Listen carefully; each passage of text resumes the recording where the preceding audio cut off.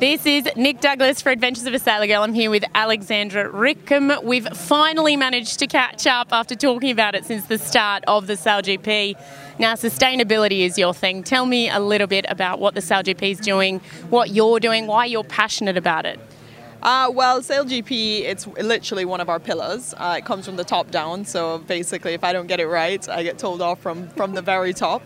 And we're doing it across the organization, so both at a business level, so within our offices, trying to reduce our single-use plastic use, also trying to use renewable energy sources, through to our events.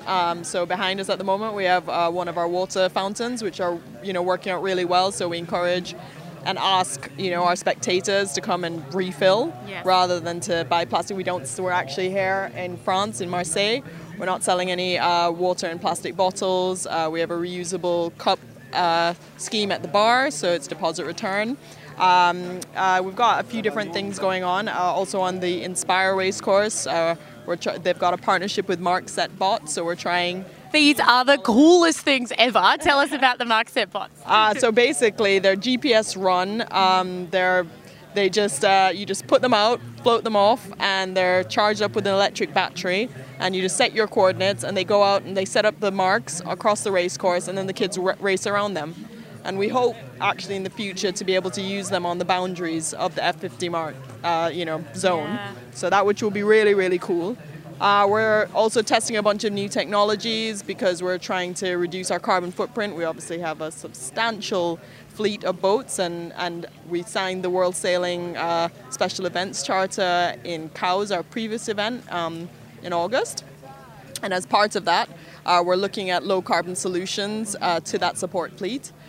So as the events go on, we're going to be testing electric boats and different hull shapes and all sorts of different things until we can start transitioning some of our boats, and really focusing on what boats, can we change early, because it's very early in the development of the technology. And also, but what is our long-term vision in terms of, how do we become zero carbon by 2025, which is our objective. Copy. And then I just was with you. We were walking around the village. You were taking pictures of cable ties, plastic bags, electrical tape. You're really cracking down on this, aren't you? Yeah. Well, I think we're trying our hardest. We've, in terms of branding, I've been working with our branding team really hard to use reusable bungee cords to strap up all the branding. But on occasion, whether it's due to weather demands or to alternative suppliers, so we have to start working down the supply chain to start changing the mentality there. And hopefully, by the end of next year, we won't be seeing a lot of those things anywhere near our race villages. We've already come a long way since Sydney.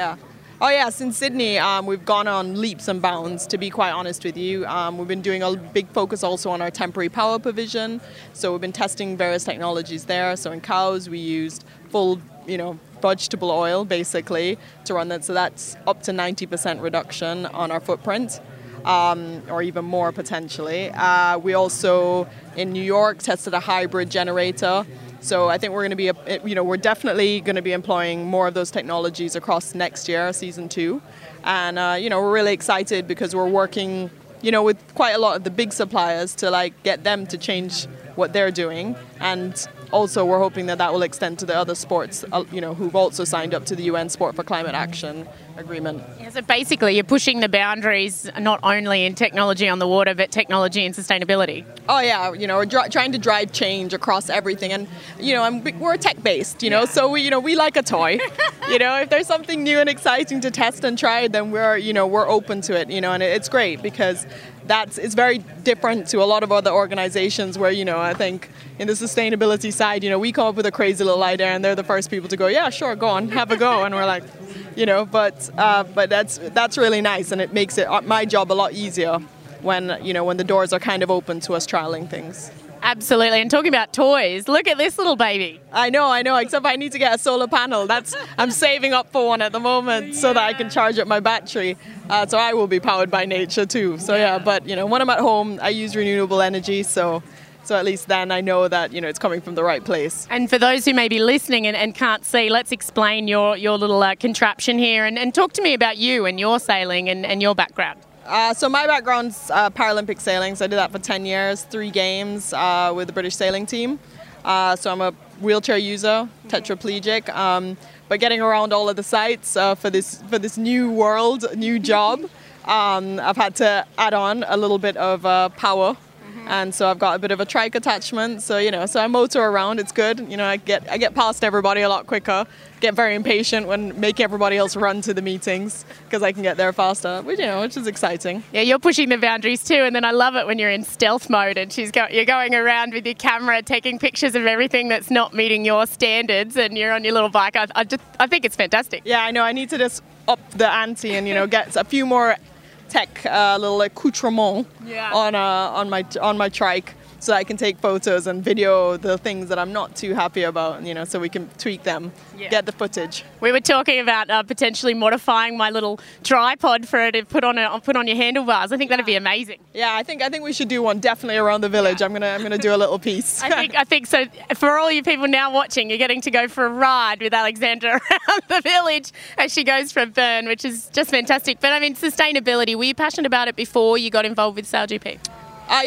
So that's my background. I worked in oil and gas for a stint, but I learned a lot there actually, and I've always done environmental science and technology is my background. So I hoped for the changes when I was sailing before, and Rio was a very tough games for pretty much all sailors and really brought everything to light in terms of the impact that we're having on the ocean as a whole, and also the impact of a games on a city, because I think it resonated with everybody. We kind of came from London where there was this huge sustainability push. ISO 2012-1 was developed, and then we went to Rio, and my crew, who was not the most sustainable individual, was like, I can't believe this. He was upset about the state of the water, and I think for me, that just pushed even harder, that I knew that post-Rio, when I was going to be retiring, that I definitely knew 100% I needed to go back into the field. So really excited to be a part of this. And that shows you, though, the change that's happened in the awareness. I mean, you talk about your crew and what they knew in London and what you've been able to teach them to Rio. And now, I mean, we're coming into 2020 for Tokyo. It's incredible how much change there's been in the world in terms of awareness. Oh, yeah. I mean, like seeing athletes activating at the moment, especially is really, really encouraging. All of them are tweeting and Instagramming when they're upset about stuff. We had the climate marches yesterday, and I know that there were quite a few who were on the streets. We have sailors who've, kicked off, I think, last week, new programs. And with Hannah Mills. Hannah Mills started her big change. Yeah. And, so I think it's really interesting because activism is kind of back. Yeah. And people are really get engaged and really getting involved.